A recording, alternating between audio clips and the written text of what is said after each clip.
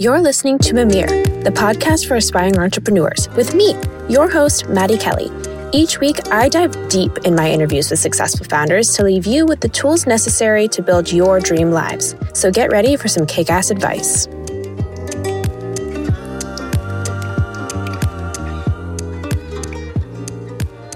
Hello, friends. Welcome back to Mimir. Do I have an episode for you today? When I sat down with Sonia Couto, I was not sure what to expect, but her story is the true meaning of incredible. She's a tech founder and breast cancer survivor, and she shares her journey of launching a startup while fighting cancer. Her career spans over 17 years in tech and is now a managing director at Converge, where she works with other founders to help them grow or pivot their business. So she has some amazing insights for any entrepreneur out there. We talk about when to get investing for your company, benefits of bootstrapping versus VC, what makes a good founder. We also chat a bit about healthy habits and her mindset after surviving cancer. This episode truly blew me away, and it was so wonderful to get to know Sonia, and I hope you're as excited as I am for this episode.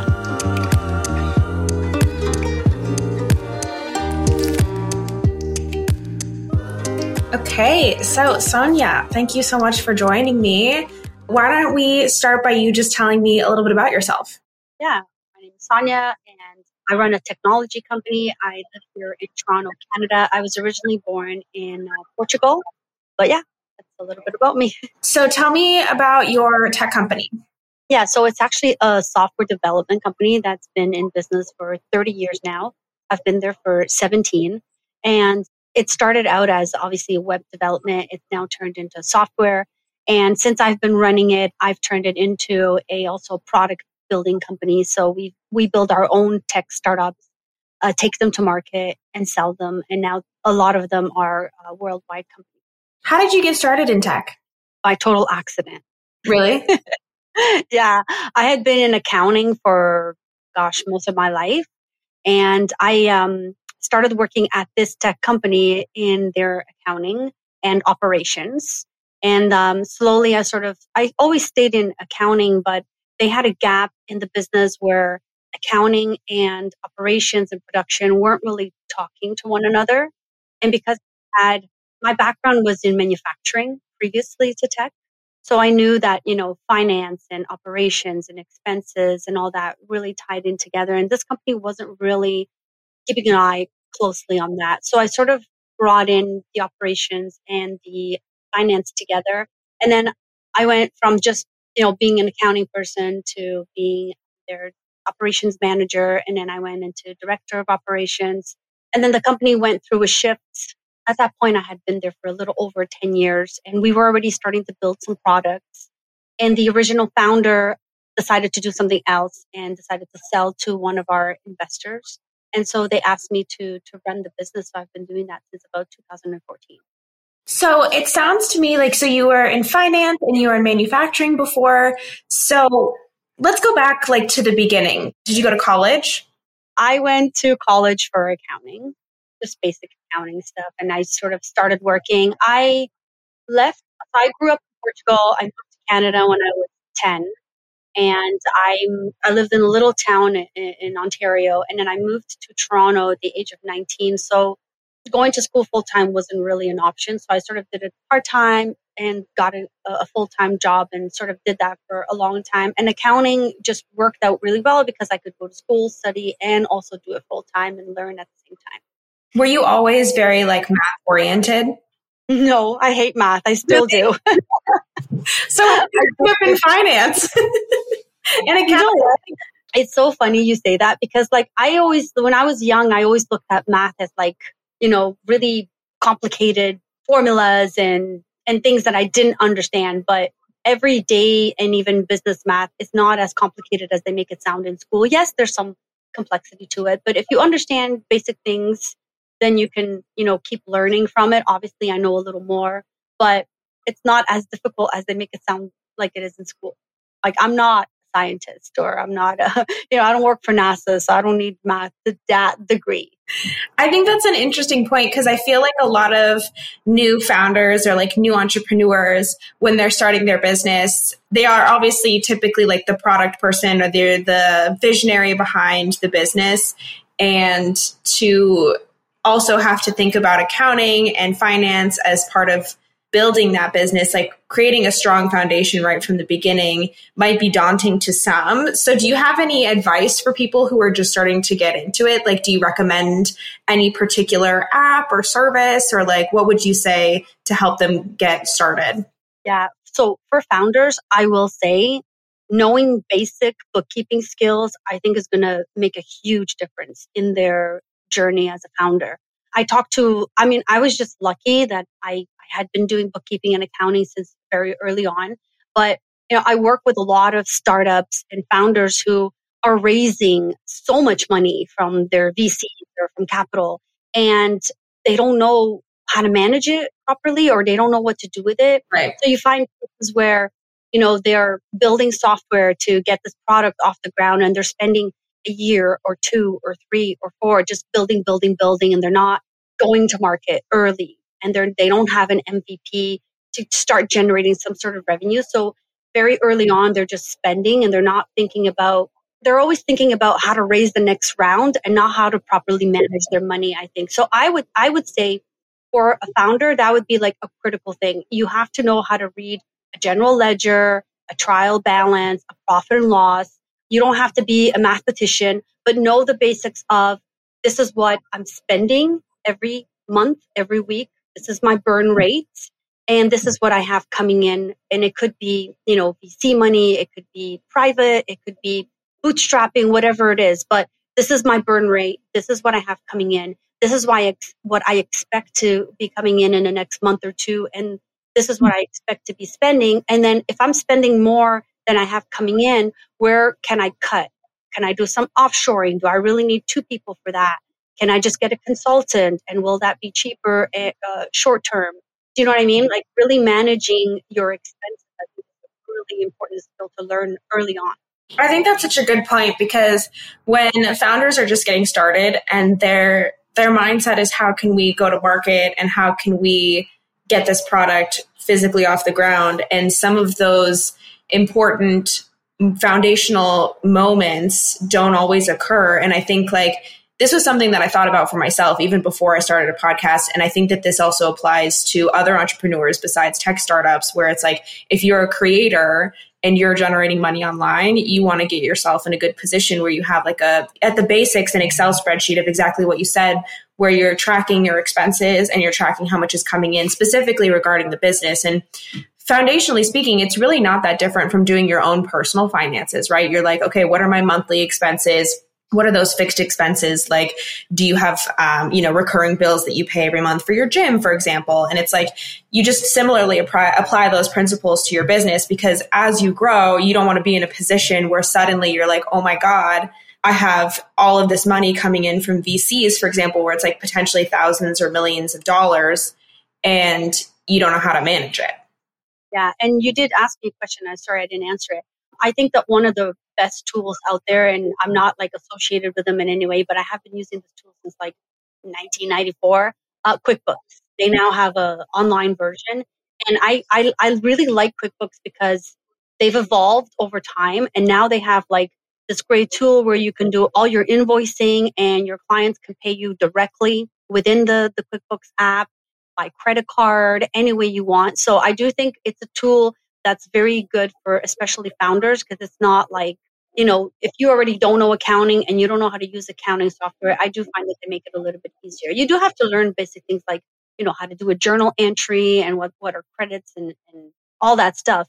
And there's a lot of help that you can get along while using the tool. That's what I was going to say, is I think that platform also allows you to send invoices, receive them all through it's a very holistic app. And yeah, I'm sure that under their blog section, they have something where oh, how do you do this or how do you do that? So that's good. I'm also curious to know, so I was doing a little bit of LinkedIn stalking prior to our interview, and I noticed that you had an app called Menu Sano. Is that how you pronounce it?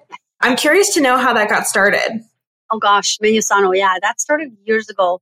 So basically, at the time, we had a bunch of people working at the office that were just really health conscious. And we had a project we were working on, a software project, a massive one. And we had to work at the office late. And we ordered food from a restaurant. And we were all sitting down eating, and someone brought up the question, isn't it funny that when you go to a grocery store and you buy something, you can turn it around and see a label and you sort of know what's in that package. But when you go to a restaurant or a takeout, you don't get that information, especially like in Canada. We did not have any of that in place. So we all started talking, and it was about a group of 4 or 5 of us. We're like, well, we're a tech company. Why don't we do something about it? And then we're like, wait, if something doesn't exist, it's because there's probably a reason why something like this. So we started down the path of just doing some basic research, and we discovered that nothing existed because at the time we thought that it was because everything had to be done in a lab and there was no alternative and it was too expensive. Labs are very expensive. So we set out on a vision to say, we're going to create something using software that will encourage the food service industry to provide this information to people like me who want it. So we wanted to make sure right from the get-go that it was going to be a very inexpensive tool that was going to encourage food service to say, this is so cheap that, yes, we want to use it. And we're just going to provide all of this information to consumers, and diabetes are going to go down, all that stuff, right? That's so interesting. That's not what happened. I love that. It was a complete fail. Tell me. It's not anymore, but it was in the beginning. So walk me through that moment where you're like, okay, this isn't working. How did you recognize it? And then how did you pivot? Yeah, we built it. And then we had an MVP that was good enough to take to market. And we went to market and we started knocking on the doors of restaurants. And then we started getting answers that we never thought we would get, which was restaurant owners were basically saying, if we tell people what's really in their food, they're never going to want to come here and eat here. And we were like, oh, crap. We're like, we really messed this up. And over and over and over and over and over again, that's what we got. I feel like that doesn't say any. That says more about the restaurants than it does about you guys, though. I don't know. See, I think it's a fear because I know in the US they've had something in place for a long time, but in Canada, it's just like going out to eat is like a treat. People never saw it as it's a contribution to public health. Interesting. Right? So now we're saying you can contribute to heart disease reduction, diabetes and all that stuff. Because that was our goal. Our goal was around diabetes because diabetes is a global pandemic. So we are like, people reduce their calories, which is made up of their carbohydrates. We're helping that. We don't blame the restaurants and we don't think that they're doing anything wrong. It's around education. So we shelved the product. Well, the company went through a little bit of changes. All of the original founders of the product ended up going to other companies, and I sort of got left with it. And I said, you know what? I think I did a very smart thing. I said, I'm not going to keep spending money on something that is clearly not doing well. And I think that's important for a founder to, at some point, say, I need to take a step back and stop putting money into something that's clearly not going to work. Definitely. So after you went to market and you were getting all this feedback from restaurants, was how long between time-wise was that versus you being like, okay, I think it's time to move on to something else? I think it was about 6 months, but I never had the intention of just moving on. I just said, I'm going to shelf it and I'm going to really figure out what's happening out there. And then I'm going to come back to it and say, okay, now I know how to pivot, how to bring it back. What do I need to change and things like that. And that's sort of what I spent the next year doing before we brought the product back. I think this is such an important moment because I would venture to guess that a large majority of founders, if not all of them, have experienced something very similar where they put out their first product, realize that it needs tweaking in some area, whether that be like customer feedback or if you're working B2B with restaurants, that they have some sort of feedback or what you thought was the perfect product or the perfect idea turns out not to be that. But instead of being deterred and being like, oh my gosh, I'm a failure, you were able to be like, no, the intentions were good and we were on the right track. We just need to sort of it's a perfect word, pivot into a different direction. So what was your next move in that regard? So I shelved it and I said, okay, a lot of countries are putting legislation in place to help public health and bring down the health bills. So what is Canada not doing? And so we started getting more involved in understanding why we didn't have anything in place. And while doing that, we discovered that Ontario, which is where I live, was actually public health was looking to put together some sort of pilot to try and put something in place. So we reached out to them and we said, what are you guys thinking? We have this tool. And they're like, oh my gosh, this is perfect timing. So we partnered with public health and we put together a 1-year pilot in Ontario. We worked with, I think, about 100 restaurants, dietitians, nutritionists on a pilot that would eventually, a year later, put into place a legislation that restaurants in Ontario with 20 plus locations would have to show the calorie information on their menu. Wow. So we worked with public health on that pilot, and it allowed us to unshelf the product, work with different restaurants to get feedback on how to make the product better, get public health to test the product, which was really good for us, and also have feedback from nutritionists. So a year later, when that pilot project ended, we now had a demand for the product, which we did not have, a year prior. So we worked with public health on this pilot project, and we sort of created a demand for our own product. That's amazing. Yeah. And then we started launching, and, Canada's not the biggest market we're in. US is. We have clients all over the world. We've pivoted over and over again. But one of the things that I think was really critical in what we did eventually find that there were some competitors doing what we were doing, particularly one in the US who had been around since the 80s, and they sort of dominated the space, and they were doing whatever they wanted to do. They were pricing things like at a price of a new car. It was ridiculous. And we went into it with the purpose of, this is not, just to make money. This is to encourage food service.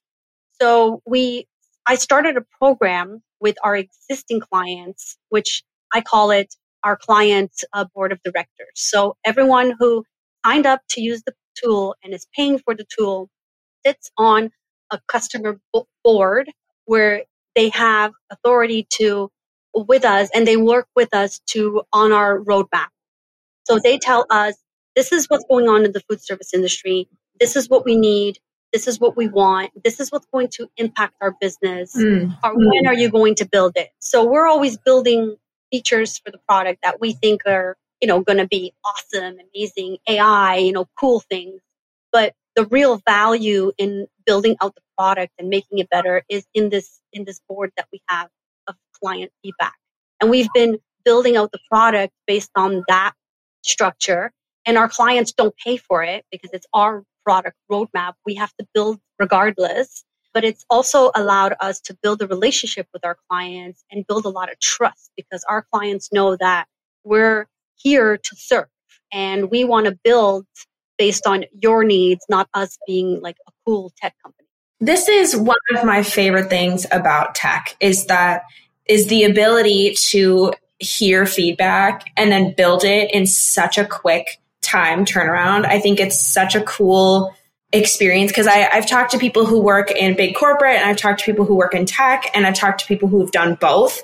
And the overarching consensus is always with corporate, inevitably you experience a distance from the product that doesn't allow you then to connect with your customers and really understand what they want. Whereas with tech, it's much more of a direct to consumer approach where you're like literally talking to them, you're understanding their pain points, and like that's the foundation of tech is you like, okay, we hear you have a pain point here. Let us solve it for you quickly and efficiently through different mediums of technology, whether that be AI or whether that be, I don't know what else. But I think that's just such a cool, unique point to tech where it like really gets me excited because you're genuinely helping people solve problems every single day, and the ability to tailor those solutions to each of your customers, I imagine then set you apart from that other company that you were talking about in the US.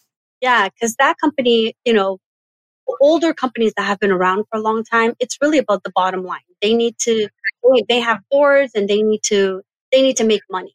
Tech startups, or I think any startup, their dream is to be their own boss and have their own little company. So the dream is different and the priority is really the client. And particularly for tech, it's how can you build something that's disruptive, that no one else is doing, that's really going to make you stand out. Things like ChatGPT, like look at that. Like that's completely disruptive. It's changing the world. So I think tech is always thinking about that. However, I will say to the point you just made, tech is innovative and they do things a little different, but I do think having the right team in place in tech is critical because between like developers and your founders, you have to have what I always call the person with common sense. Sometimes, just sometimes, developers or the tech people like to overcomplicate things. And you always need the person with common sense where it's like, we just need to do this, this, and that. Later, we can do this, and that, right? So if you always have somebody like that on your team, you're able to build faster and go to market faster. And then once you're in market, you're building those other features, getting them out. And that's sort of how tech works, right? You get the basics out and then you go back, you build more, and then you keep that going on a circle. I do find that a lot of founders make that mistake where I have a friend who's a founder and he's literally been building for like 7 years and it's never really launched. And it's always like, when is this thing going to go to market? Oh, I just need to do this one thing. And I'm always like, just get it out there, get the feedback, see how people react, see what they like, and then you can go back and fix it. With tech, we have the advantage of being able to do that versus a lot of other companies who can't go that back and forth because once they launch, they're in market and it's going to have a huge impact. Tech is a little bit of an exception, I think. Yeah. So you work with founders every day. What is maybe some common thought patterns that you see that you then are like, oh, no, we need to address this before you guys can even move forward? I think it's the one that I just mentioned where I love founders, don't get me wrong, but sometimes they're so stuck in, I have $1 million idea that they can't move past it. And a lot of times, everybody has ideas. Anyone can have $1 million idea. It's execution, right? So it's not just about picking the right team. I think founders need to realize I have a good idea, but I'm not very good at this, and that. So who can I bring on my team that's going to support me in these points? Like you see a lot of times these big startups that do really well and then they bring on these boards and then they get kicked out of their own companies because they can't run them. Yeah. Right. That's exactly the point I'm making. And I do see that a lot where I'm just giving founders the advice of saying, start off like putting together a good team and not hiring your best friend to be a CTO, like hire a real CTO and don't overcomplicate anything. Don't overspend. Don't make promises you can't keep. Draw out your plan on a whiteboard. You don't have to overcomplicate it and put together like a whole business plan. Put it on a whiteboard, look at it every day and say, this is my goal, and measure where you're at. But I think really understanding your weaknesses, your strengths, and where you can fill in those voids in your weaknesses by bringing in people to help. Totally. I think about this a lot. I had a conversation a while ago with another girl who she started a fashion company and she was not a designer. Like she knew that she could run the business, but she was not the person doing the creative design work. And so she hired a freelance designer to come and do the work. And it was like exactly to your point. And it's like recognize your strengths and also your weaknesses and then outsource. So then that way you can be as strong as possible. I think it's so important to have people around you who are smarter than you, who can really help to point out any holes that you have that you don't even know. Because I think the biggest issue in general for anybody, especially those starting a business, is you don't know what you don't know. And oh, yeah. You just don't, and you can't anticipate that. And the best way to anticipate that is to, like you said, surround yourself with people who can help you. And I feel like founders need a great foundation of people around them. And in order to do that, they have to be self-aware and introspective enough to be like, you're right, I'm not good at X, Y, or Z. Like for me, I would be like, I'm not great with finance. Like I would need somebody to help me with that. Or in any other realm of that. Like you just have to be self-aware enough to recognize it. Yeah. I also think that it's important to, so, you have weaknesses and you're going to hire a team to manage those areas.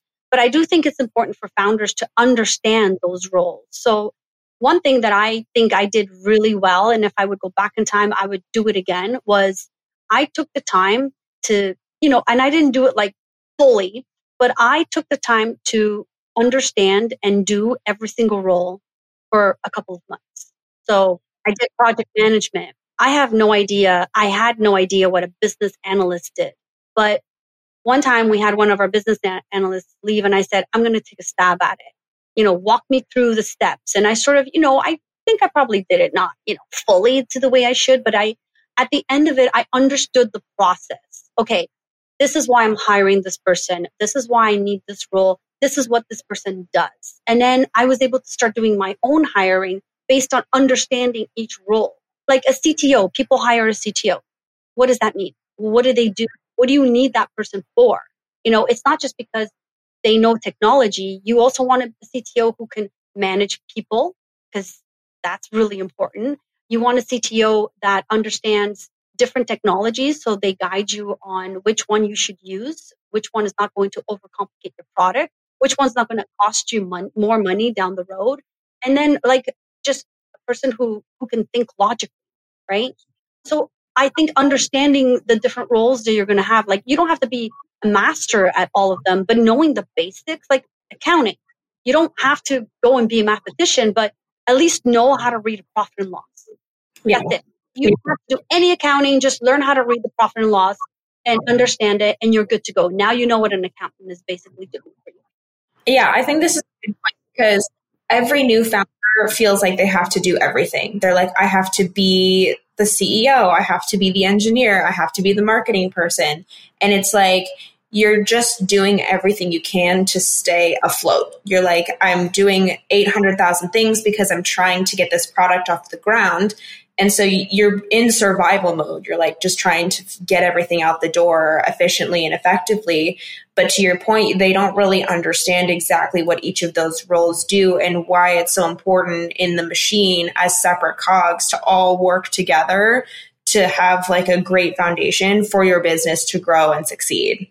Yeah. And also that doesn't help you with growth, right? Mm. Because as you grow, founders' roles change. You're more on the business development side. You're promoting the product. You're still leading your team, but now you're leading it to maybe exiting and getting to a certain revenue point, or maybe it's about raising more money. Like raising money is not an easy task. And if a founder is going to focus on that, they need to make sure that the machine is operating properly so that they can focus just on their presentation, going out and pitching, doing pitching competitions. That in itself can be a full-time job. I think that's another good question because that's an excellent point. Because I've heard some conflicting things. Like what if a founder were to come to you and be like, okay, I have this product idea. At what point in their development as a product would you recommend that they go out and raise money? Would you recommend that they do that right at the beginning? Or do you think it's something that they should maybe like launch, get some feedback, and then go to raise money so then they can talk to VCs and be like, listen, we have this product. We know where we're lacking. Here's what we need the money for. Yeah.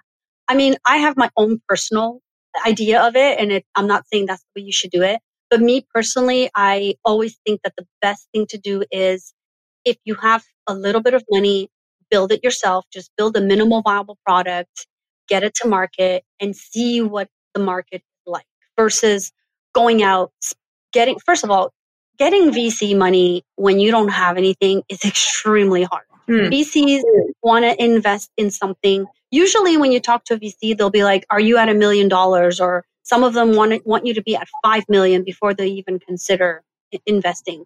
So you have to have like an amazing idea if you're going to get an investor to invest like early stages. So I always say, if you can build it, get it out, start getting that feedback, and then really analyze how big this can be. And then maybe your friends and family are going to become your investors because they think it's so great and they're going to want in versus you giving it all away right up front, right? And then you can get to a point where you're like, okay, well, now we want to bring on a big VC to help us like get out of the tiny little market we're in and become, really big. I always say go down that path. And if you can bootstrap, like we did with Menusano working with the government, we got paid for that pilot. So we used that to bootstrap to us to the next phase and then the next phase. And then once we started getting revenue, we just kept bootstrapping along the way. So I do think that because there's so much emphasis now on VCs and angel investors, a lot of people are not really focusing on the art of bootstrapping. But I do think there's still a really good way to at least maybe get you to a certain point. So I don't think it's wise to try and get investors right up front. I actually agree with that. I think what you're saying to bootstrap is a little bit lower risk. And also with VCs, a lot of the time, especially if you're a first early stage founder, they're going to want a percentage of your company. And so that means that even before you've launched, you are already giving your business away. And they probably don't want a small percentage because they're taking a big risk in you. And so it's like, even if you were to grow big, you are essentially at some point no longer a part of your business. And that's, I think, kind of sad as a founder. You spend so much time with this baby of an idea and then to give it all away before it even gets off the ground. I personally wouldn't want to do it that way. And I think that that's such an excellent point and a common misconception today, because it is so glamorized to be oh yeah, well, I raised $2 million from VCs. And it's okay, that's interesting. But my next question would be what stage are you at? How much percentage of your company now do you even own? And also getting VC is a lot of pressure because now you're going to have a board to report to versus if you go at it alone, your board can be your friends and your clients. Yeah, exactly.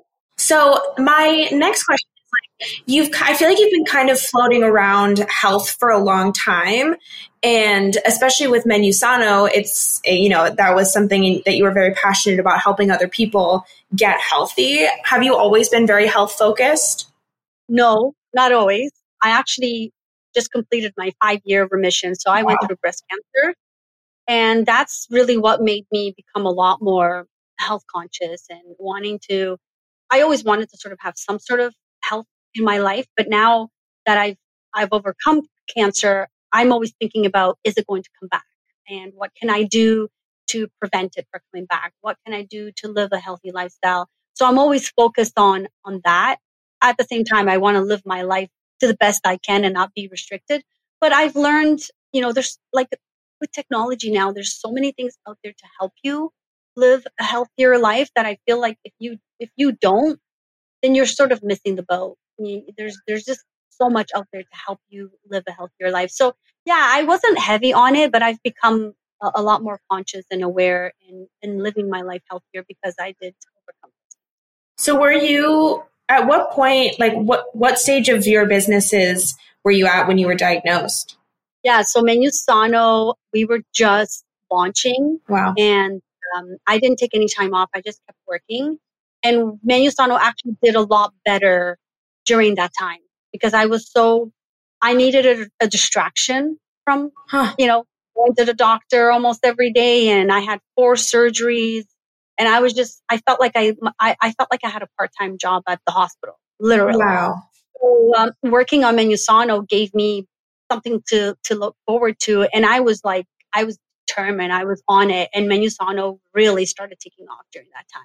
That is so interesting. I've heard that the mental fight of cancer is almost, if not sometimes, the biggest struggle in combination with the physical aspect of fighting cancer, because it's exactly like you said, it's almost like you had a part-time job at the hospital. You're there all the time. You're surrounded by sickness consistently, and it takes over such a large part of your brain. So for you to have the almost escape of your business and growing it and feeding it and nurturing it, do you think that it helped you fight?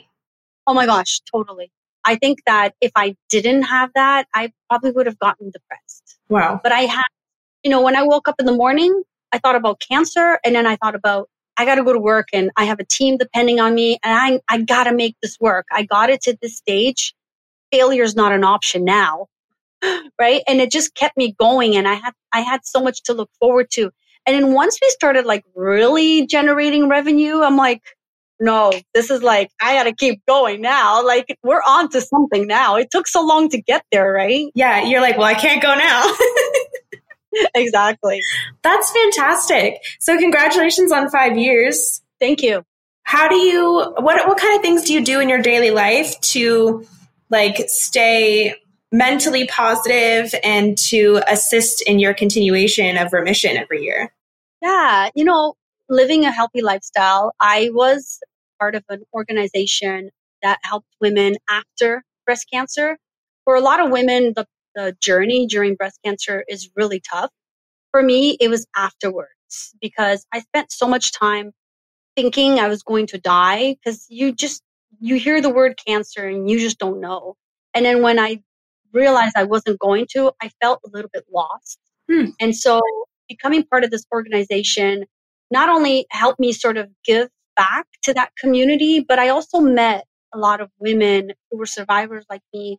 And everyone has a different story and everyone's had a different treatment process. And I actually ended up meeting one of my best friends now through that organization. And we started our own podcast for women who are going or have gone through breast cancer. And we're just talking about the topics that everyone wants to talk about, but are not really topics that are discussed with hospitals because everyone's so focused on treatment, but no one's focused on afterwards. Like I had a double mastectomy and she had a lumpectomy. So our mental state based on that and the treatments that we had are very different. So we're just having those conversations around like, what do you do when you're dating with a double mastectomy? Or, you know, how are you dealing with your mental health? Or, you know, what's the best thing to do? Is it to have a lumpectomy or just a double or a single mastectomy? Like, and that's really helped me giving back and having those conversations mentally. That's really helped me. And it gives me something. And we do it on weekends. And then sometimes we'll do little road trips and we have like these car conversations that are just random. And we post it on our social media and people love it. And now we've started collaborating with some brands around clean skincare for that are chemically free and also like a lot of companies that, you know, do different nutrition products. And we're talking about like, what are the effects of chemicals in your body as a breast cancer survivor and things like that. So that's sort of what I do in my spare time. And it's so much fun. I love it. That is so cool. You know, you're really giving me a new perspective on the term survivor. I think everybody listening and everybody in the world has been touched by cancer in some way, shape, or form, whether that's a family or friend, or, you know, family member or friend, or whether you have experienced that yourself. And personally, for me, like I've had family who's had cancer, of course, because I feel like everyone has, but to understand that there's something that comes after that is still just as challenging, and to hear how you persevere past that, like really makes me, I think, understand what it means to be a survivor. And like, I think you just assume that, you know, once you're in remission, you're like, okay, great. Like life is good. And to hear you talk about like what it's like to go on a first date and like to be with a guy that you really like again for the first time and have to be like, how do you explain this? You know, what do those conversations look like? And I think it's so incredible because your experience has then allowed others to feel seen and heard and to then help them through it. And then like by proxy, by helping them, you're helping yourself.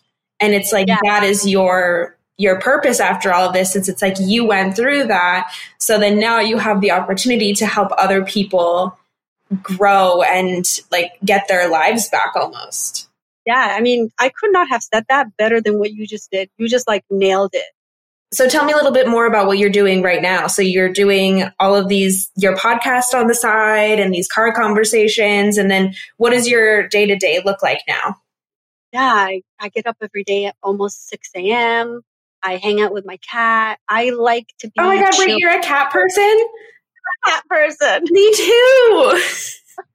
You know, I'm at a point in my life where I have to operate slow. Even though a lot of people meet me and they're like, oh, you're probably like, go, go, go. I'm not. Like, if I have something that's really important to do in a day, I try not to overwhelm myself with like a whole bunch of meetings, although sometimes I can't avoid it, but I try to like operate really slow. So I get up early, but I take time for myself, journal, play with my cat. I do what I need to do. I go to the office when there's nobody there because it's just good for me. Guys, the best feeling when there's nobody in the office. And as people already start coming in, I've already been in work mode. Like by the time people start coming into work, I'm like ready to go home. I'm like, I'm done for today. Yeah.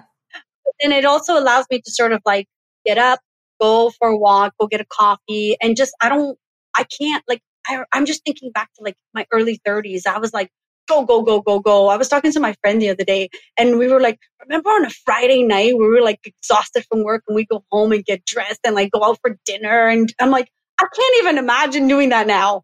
I'm 28 and that sounds like my worst nightmare. And it's winter. I'm like, I can't. So I try to like just take it easy on my body, on my mental health, and just do what I got to do and do it really well. Yeah. Do you do any form of exercise on a regular basis as well? I do a lot of walking. That is the one thing that I can physically do. I have a bit of a hard time with my upper body because I had so many surgeries back to back. So I'm sort of still healing from that. I used to love yoga, but it's hard for me. But I do right now, my exercise is just a lot of walking. Yeah. I think like when I think it comes to exercise, I always tell people to find the kind of exercise that you like to do because it makes doing it on a regular basis so much easier. And walking is an excellent form of exercise that I feel like is totally underrated.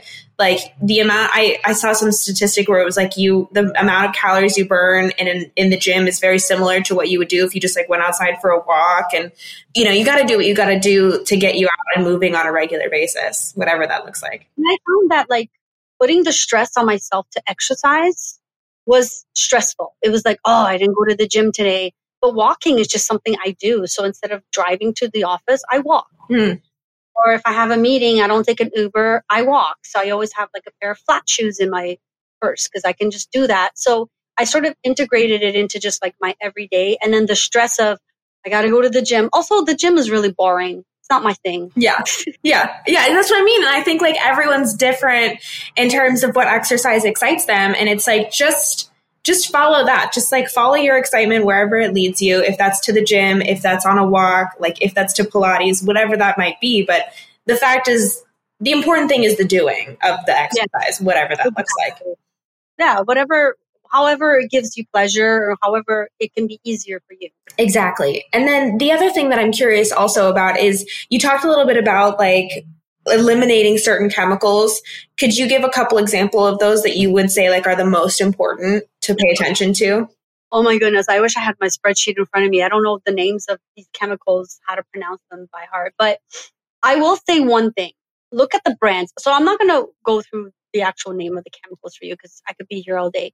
But I will say, look at brands that are focused on clean ingredients. So one of my favorites, and the reason why I love this brand is because the founder and CEO had a brain tumor and she was given less than 6 months to live.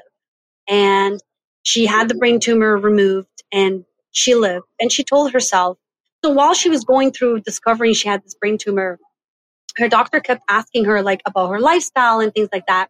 And she was like, there's no history in my family. Like, I don't know. She was just like, I don't know where this came from.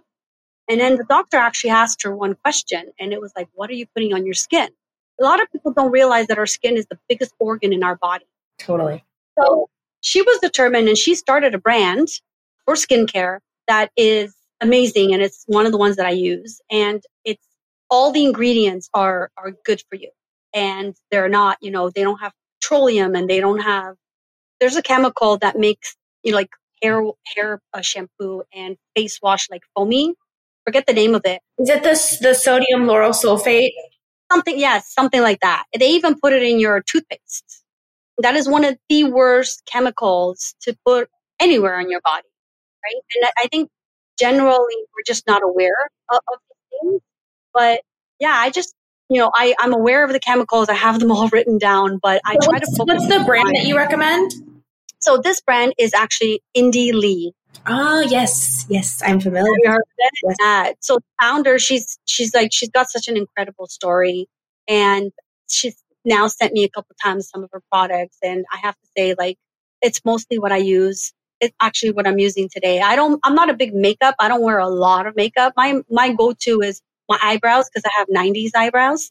and, and I feel like if I put like a little mascara and a little blush, I'm good to go. But I don't like to put a lot of makeup on my. But since I've been getting into these clean things, I'm feeling more comfortable about putting a little bit extra. I mean, I'm in my 40s, so, a little makeup can do a little, go a long way. But yeah, I just try to stick to I don't buy drugstore stuff. It's just, I focus really on brands that are, and here's the thing why I love Indie Lee, because I remember when I first reached out to her, she actually wrote me an email and she was like, I'm so happy you reached out to me. She's like, a lot of people think or claim that their brands are clean, but nobody really actually knows what clean means. Yes. And you have to dig and you have to really look at the ingredient list and go on Google and compare. And then also, I think a good way to identify if a brand is clean is their certifications. Are they actually certified with all of these different things like animal testing? There's actually like a lot of different companies out there that will certify you if you're not testing on animals. PETA's one of them.